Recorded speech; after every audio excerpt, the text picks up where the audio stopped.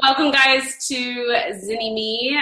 This is Kelly Higdon, and I'm here today with Jamie Stacks. She's a licensed professional counselor, the founder of Real Self-Care for Therapists, and a registered yoga instructor. Thanks for being here. Thank you for having me. I'm excited. I've known Jamie for several years, and in keeping with our theme that we have going on right now on multiple streams of income, I thought her story would be one that was really great to share about the process of moving beyond the couch, as we like to call it. So let's start off first so people know. Tell me a little bit about your practice. Well, my face-to-face practice, I have been licensed since 1998, so it seems like forever. But I absolutely love doing face-to-face therapy, and I think it's something I'll always do. Mm-hmm. It energizes me. I love to see the change. I love to make the connection. I love to do things that people at first think are a little wacky, like let's make friends with your chronic pain, but then see them do that and get relief and feel better. And so it's super satisfying. One thing that I've always been really in awe of is that my job gets to be helping people. Mm-hmm. Like my job that I get paid for gets to be holding space and hearing other people's stuff. Mm-hmm. Like that's such an honor. Yeah. For me. So I like to say it's a holy kind of work.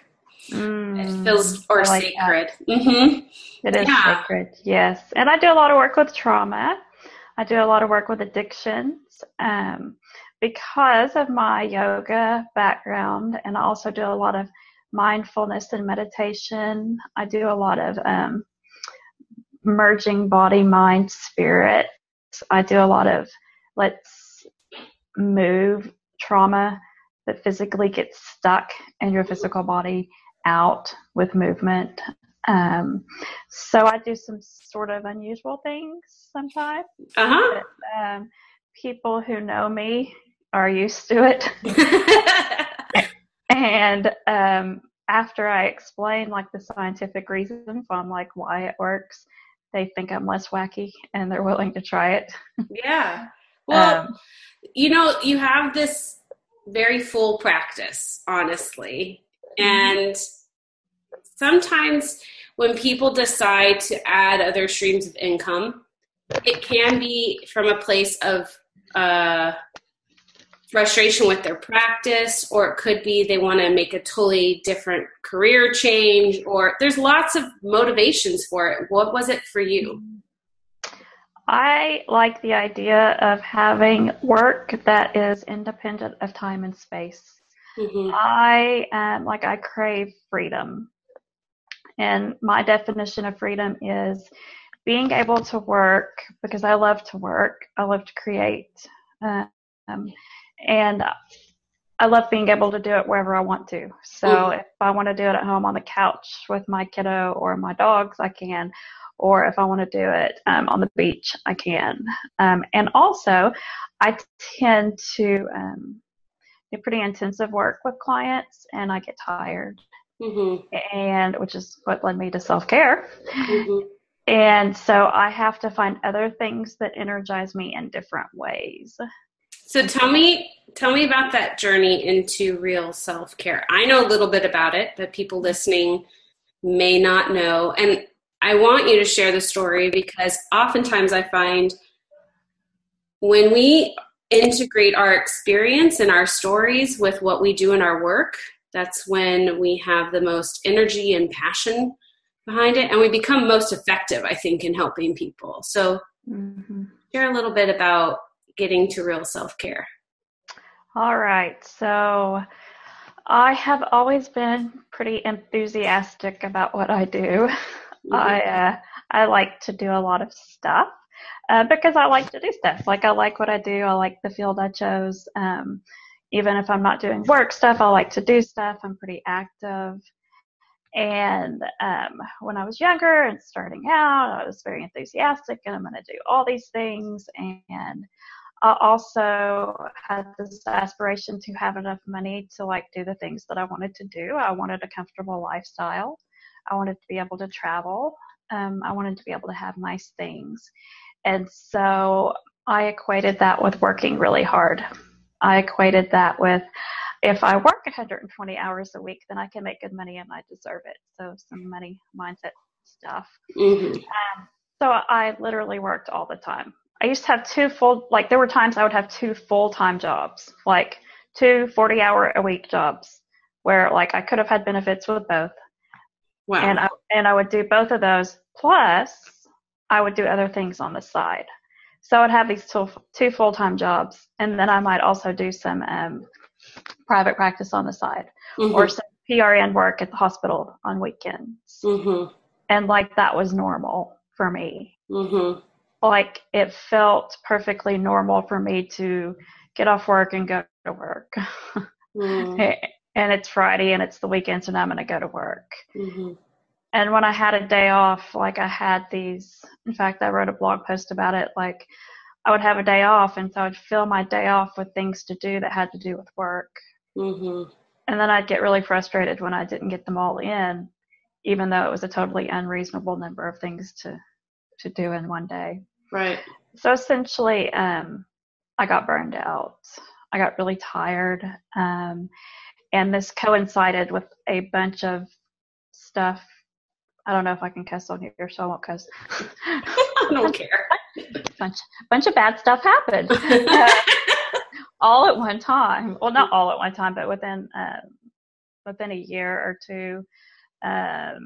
Life changing. My father getting sick and dying, moving, marriage problems with other family members, all sorts of like really, really intense stuff happened.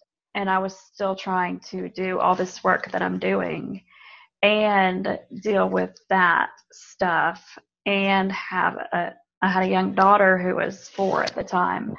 I'm trying to be a mommy to her, and I'm trying to have friends, and I'm trying to have a life, and I couldn't do it. I was losing it. Mm-hmm. I had to do something different. I was becoming unbearable to live with and unbearable to be around. And although my employers really somehow thought I was doing a good job, I was not. Mm-hmm. I was not doing nearly what I could have been doing. Like, people love to hire me because they could pay me to do one job and then I'd do like 3. Yeah. Because I kind of thrived on that. Right. And so in order to it was self-preservation, I started studying things that would help me calm down because I was in this constant state of anxiety and fight, flight, or freeze kind of feeling. Mm-hmm. And so I started studying yoga and meditation and mindfulness and things like that. I credit yoga with actually teaching me how to breathe because I don't think I would breathe before I started doing yoga. And so that was like life-changing for me, life-changing. And it also taught me that I could slow down and that it's okay to not do something every second of every day, which is just that's kind of how I'm made. It's kind of what I do. It's kind of like, okay, I'm done with that. What am I going to do next? Okay, right. I did that. There we go. So I started the self-care journey of learning what works for me.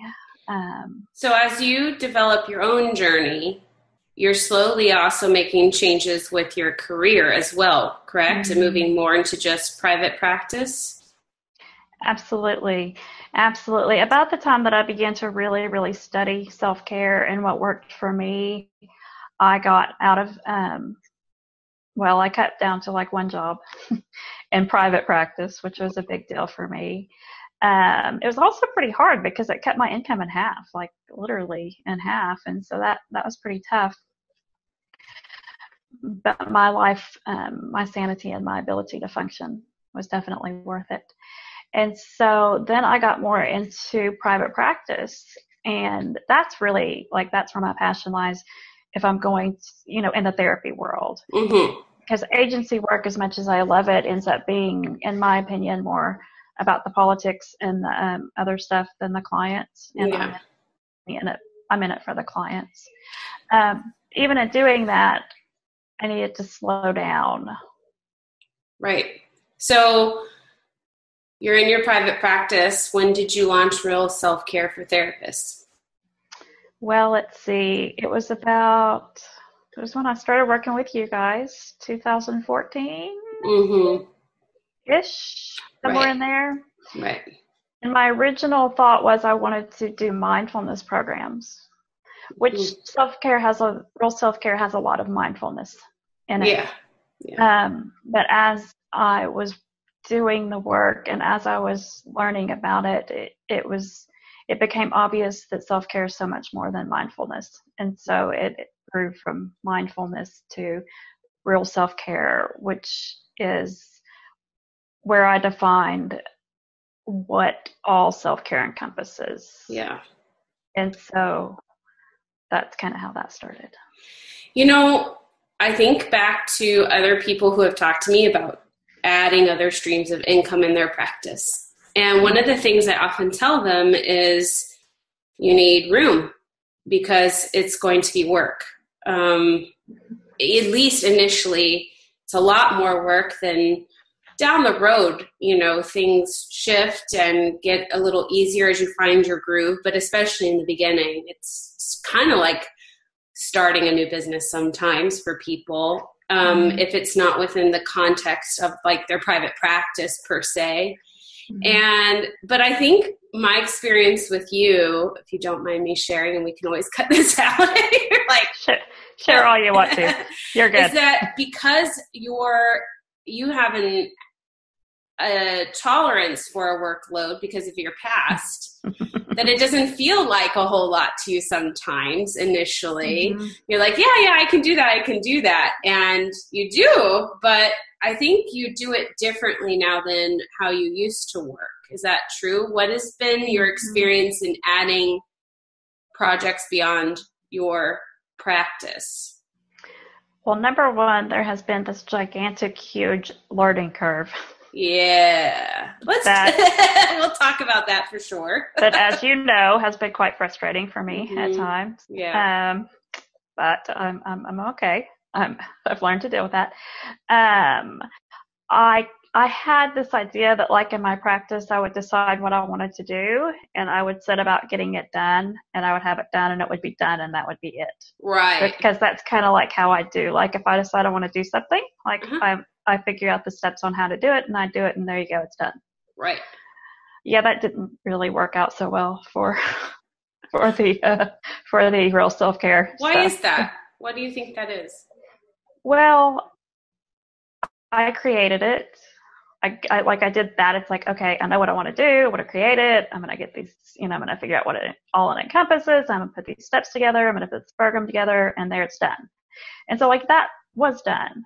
But then I guess I forgot about this whole other part of people have to know it exists in order to invest in it or to even talk about it. And that's an ongoing thing, that marketing and that getting it out there. And then that leads to a whole bunch of other stuff, like, is my stuff good enough? Who am I to say that this is, what you should do? And so then, as you know, Kelly, like then I'd be like, okay, never mind. I'm going to forget about it for a little while. I'm good. But because I am passionate about it, then I would come back to it. You always come back to it as much as you're like, I need a break. Yeah. I'm like, okay, never mind. And then I'm like, okay. And I think too, I had to learn to go about it differently, like you were saying. Instead of like, this is all I do and I'm going to get it all done, I have to learn to integrate it into my life. Yeah. And into my work with clients and into my family and into myself, rather than I have to just make this big, huge to-do list and get it done. And I have to, how I've kind of grown to think of it is it's me. Like, that's me. And so when I do this, as much as it feels comfortable to me to hide behind a label of it, like giving it a name and like that's, I promote this, like what I'm really promoting is myself and what I've learned and what I've learned from working on my own work and what I've learned from working with other people. And so I had to get past the fact that I'm selling me. And that although I do feel like I've come up with some great programs, it's not new stuff. Like I didn't create it all. Like I'm not reinventing the wheel. And that's okay, because what I am bringing to the table that nobody else is and nobody else can is myself. Mm-hmm. And my viewpoint and my ability to connect and to work with people in a way that will be different than anyone else's.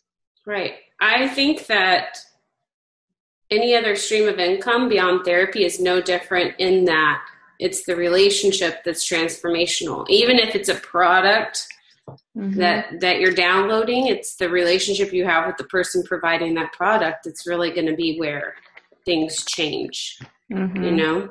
So yeah, absolutely. Okay, I want you to share what's one thing you've created that flopped and one thing you've created that is working for you. Okay. So my original idea was to have this real self-care program that was not evergreen. So it would go live, and I think it was like 8 or 9 weeks. I can't remember exactly what it was, but it had these modules, and I created all this cool stuff to put in the modules. And it was also going to include like face-to-face time with me, like online. So there's going to be coaching calls, like on Zoom. There was going to be accountability follow-up with like texting or like emailing, things like that. And I had this idea that it was going to be this real deep, intense work in this 8 or 9 week period, and that people were going to buy into it, and it was going to be life-changing, and that it was going to be fabulous. And nobody bought into it. Mm-hmm. And looking back, you tried to tell me this, but I was putting way too much like time and energy into what I was trying to do to be able to charge a reasonable price. Mm-hmm. Yeah. And that just didn't go. It just didn't work. And so that, of course, hurt and made me think, oh, I can't do this. I just have to go back to doing therapy. That's okay. Mm-hmm. But then something that's working for me is something I was doing before, but not in the same way. Doing continuing education for other therapists, and creating courses that get the buy-in from people like I used to be, where you get a CEU for this, but you also learn self-care. Mm-hmm. So like I was totally in this place for a long time where I would not have invested in a program for self-care for me, even if I wanted to. Mm-hmm. But I would have invested in a continuing education program where I learned about self-care, but I also got the CEU that I have to have for my license, like that rational justification. And I've also discovered, like in creating things that therapists can use for their clients, they'll buy into that. So like when I create things for therapists for their own self-care, I get interest, I get people talking to me, we have great conversations, and people don't invest. When I create programs like the CEU classes where they get something for their license, or recently I've created a group curriculum on self-care that therapists can purchase and use with their clients, like that sold like crazy. Like I was, I mean, you knew that. I was like, what? Like, so I wasn't even gonna do it, but somebody asked me about it, and I was like, oh, well, that's like almost done. So sure, I can put that together real quick. And then people bought it, and I was like kind of in shock. But it also helped me realize that therapists will invest in things that will allow them to help other people or will allow them to justify it somehow to themselves. Right. And so while my passion is still self-care for therapists, I'm going to go about it however people will do it. And so if you will buy, as a therapist, a group curriculum for your clients, you're going to have to implement that group curriculum, so you're going to read it. And so you're going to be working the exercises along with your clients, and so you're going to get something out of it too. I think that, okay, and when I hear those two different things, and I thank you so much for sharing something that didn't work. I think sometimes people, they'll like, I get this sometimes. People are like, oh, you created boot camp. Yeah, but we had some flops before boot camp. And honestly, I think the flops are what led us to create boot camp. And it was like constantly listening to what the need was. And I think that's kind of what happened in your journey, was like, I have this passion and this depth that I want to give to therapists, but they're not in a place to receive that. They've got so many other things pulling at them. What are the real needs? I'm going to meet those needs and still inject that passion of mine to really sneak it in there. Right, kind of incognito. But you're meeting the need of your ideal client and kind of bringing them to a place where maybe one day they will want that intense work, or they want to do more kind of like consultation with you. Because I read an article someone posted in an online Facebook group recently, and it was from a psychologist in Britain. So they were talking about the NHS and how they were suicidal and depressed. And people are like talking about, yeah, this is something that I've felt despondent or sad, or I know I'm not so alone. And I think that what you are doing in a way is a bit revolutionary to start talking about, like, we have a burnout issue. Some of that is the vicarious trauma that we experience in our work. Some of it is the system with which we work in that doesn't allow healing for ourselves or allow us to do good work in a way that protects us too. And I think, again, some of us were driven to work from our identity comes from it. I wouldn't know anything about that. And so I think it's coming more and more, people are having more conversations, but I think sometimes there's a bit of the shame too about, what they're experiencing. And your first program was like for people who were no longer dealing with the shame, or just not even, that had a lot of awareness. Right. And so now you're saying, like, okay, we aren't always aware of the places where we overwork or where there's potential for serious burnout. I mean, that's why I went into private practice. That's part of my story, is I was like, I hate it here. And if this is my last ditch effort to stay in this work, or I'm going to go back to school. I mean, that's pretty not great. Pretty significant. Pretty significant. Yeah.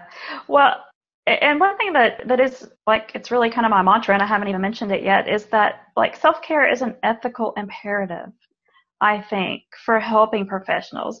So for clinicians, but also for anybody who works with the public, teachers, doctors, physicians, anyone, because we bring so much of ourselves to our work. And if we are not taking care of ourselves, we cannot hold space really and truly for those who are hurting. We cannot be fully present. We cross ethical boundaries. All sorts of stuff can happen. And so, like, it is a huge belief of mine that it is ethically imperative for clinicians to take care of themselves. And that sometimes helps them buy into it as well. It's like, oh, I have to do that. Okay.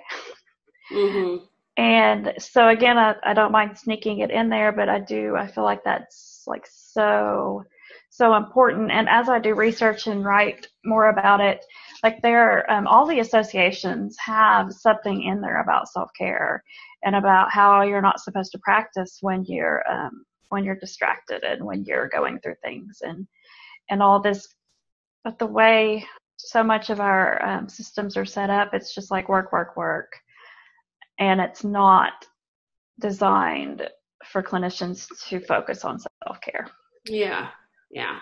I mean, that's why I do like private practice. Mm-hmm. You can create the system with which you work, and you can set it up to allow for if life happens and you need to take a break or those kinds of things. It gives you a little bit more autonomy. And that's also why I like other streams of income.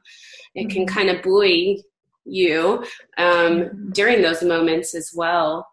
So what is your biggest, that's a lot of pressure. What's one piece of advice you have for someone who's thinking of adding some other stream of income? Maybe it's group therapy to their practice. Maybe it's something outside of the practice. What's one piece of advice you have for them? Find something that is genuinely you and that you are passionate about and doesn't feel like work, and create that and create it in a way that is fun but effective. And realize that there's a learning curve to anything you do differently. And don't get frustrated and give up on it. And if it doesn't work the first time, then try something different. I want to piggyback off that before we close out. Okay. What are the things that are in your learning curve so that people can understand what that means or looks like? Oh my goodness. So like that have been in my learning curve through the process, you mean? Yeah. What is the learning curve? What have you been curving up to learn? oh man, like mountains. Okay, so like I've done face-to-face practice for years and years, right? Like that. Okay, I get that. I can do that. I've done speaking. I can get up in front of people and talk, like that sort of stuff. I had this idea that I wanted this online business, this online work that is independent or more independent of time and space. And when I was thinking of that, I was not thinking of now I have to learn the technology that gets it onto the computer where people can find it. Yeah. And I have to connect with people who don't live where I live. And I live in Arkansas, and I connect with so many people who don't live where I live. Right. Where I live. And so the learning curve for me was like finding the groups of the therapists who are doing the innovative work and connecting, and the learning things like what in the hell a sales funnel was, because that baffled me for like 2 years. Like I got it intelligently. Yeah. I understood it, how to make it work. Probably still not 100% sure. Well, yeah. I'm better. But in a sales funnel, like some of that learning curve has been how to write your emails, how many emails to send, how to set up the email sequence and the tags and how to set it up and which system to use. Yeah. And like, what is MailChimp and like, what is ConvertKit and like, what are these things? And then you're like, use lead pages. And I'm like, I don't even know what lead pages are. And then you're like, get a Trello board and keep up with it there. And I'm like, a what? Like what language are you speaking? Because I don't know what these things are. But you've learned them, have you not? But I've learned them. And yes. Canva, I had this love-hate relationship with Canva, which I still do better with Canva on my phone. I have no idea why. I don't know either, but that's awesome. Maybe it's just less overwhelming. But like you would say, oh, go create a button in Canva. And like, and I would think to myself, oh, that sounds easy. And then I would go to Canva and I would create the worst freaking buttons in the world. Aww. And I'm like, okay, I don't know. I I don't know how to do this. And like, I'm not great with like graphics and stuff like that. Like, that's not my thing.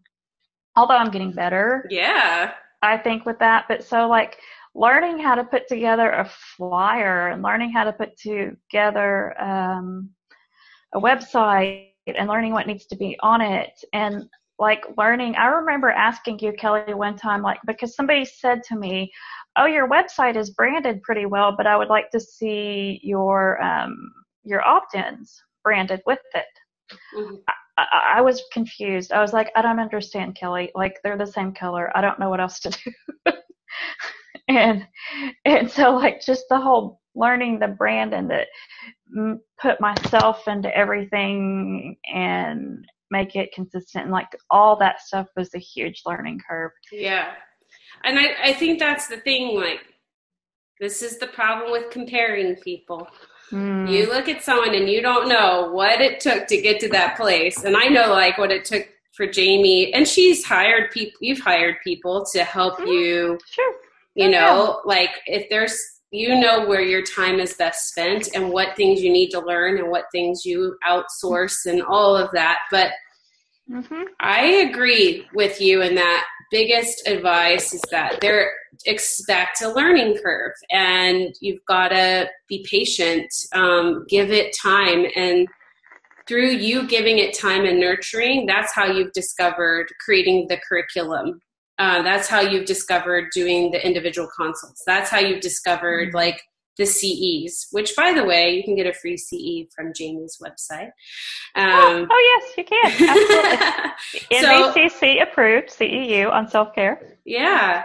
So I think it's that consistency and just embracing that there's a lot to learn. And man, you know more than your average bear about all this stuff now. I know more than I would have ever even known to know. Like, so if somebody wants to get in touch with you, check out your curriculum, get a CE, how should they reach you? Well, they can go to my website, www.jamiestacks.com. I have a free resources page, and that's where the free NBCC Self-Care for Therapists course is. And so you click on that and you opt in there, and you get that sent directly to your inbox. And you can print after you complete it, you can print the certificate out. I also list my other services on my website, of course, services page.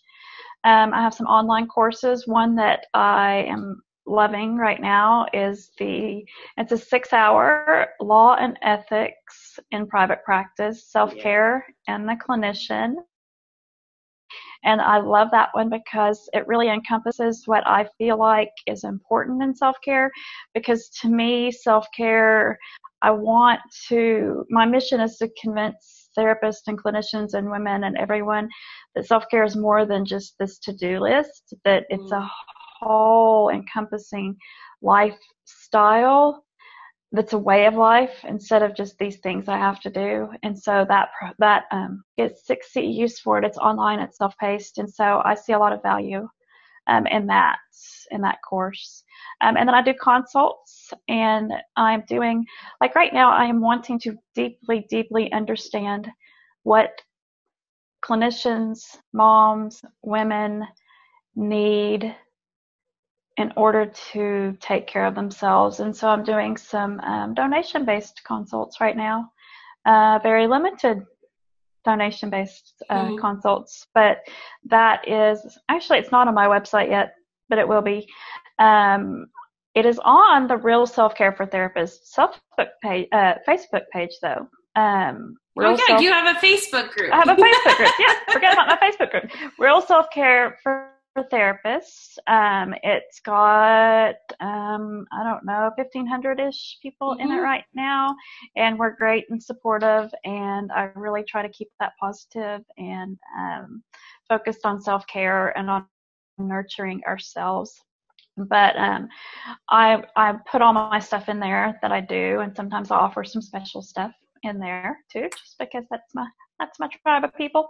And so if you are a therapist or a clinician, or you're in school and you're going to be, I urge you to join that group, because we have a lot of great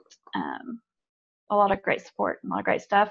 And you can get on my email list, and I send you updates on what I'm doing and when I'm doing it and all that fun stuff. But right now, I want clinicians and women to know that self-care is possible. And not only is it possible, it's an ethical imperative, and it can be a way of life, and you deserve that. Yeah. Jamie, thank you for coming on, and thank you for your honesty about just what it takes and what's involved. And I appreciate your tenacity, and I'm so glad you didn't give up. I'm so glad that you are still doing this work, because we need it. We need to take care of ourselves, and it's better for us, our families, our clients. So thank you. Thank you for having me, Kelly, and thank you for all the work that you have done with me. You and Miranda both. Life-changing stuff, absolutely. So if you guys are hearing this right around the time that it's posted, we have, we'll also have the recording, but we have a multiple streams of income webinar coming up, and the recording is always on our site too, that you can go listen to. But I'm sure that you have learned a few things from Jamie. I know I have, and I was reminded of some really good lessons. And if you have questions, you can go to our blog and post in the comment section below, or tag us on Facebook, and we'd be happy to jump in a conversation about multiple streams of income and what it really takes. And until then, we'll see you next time.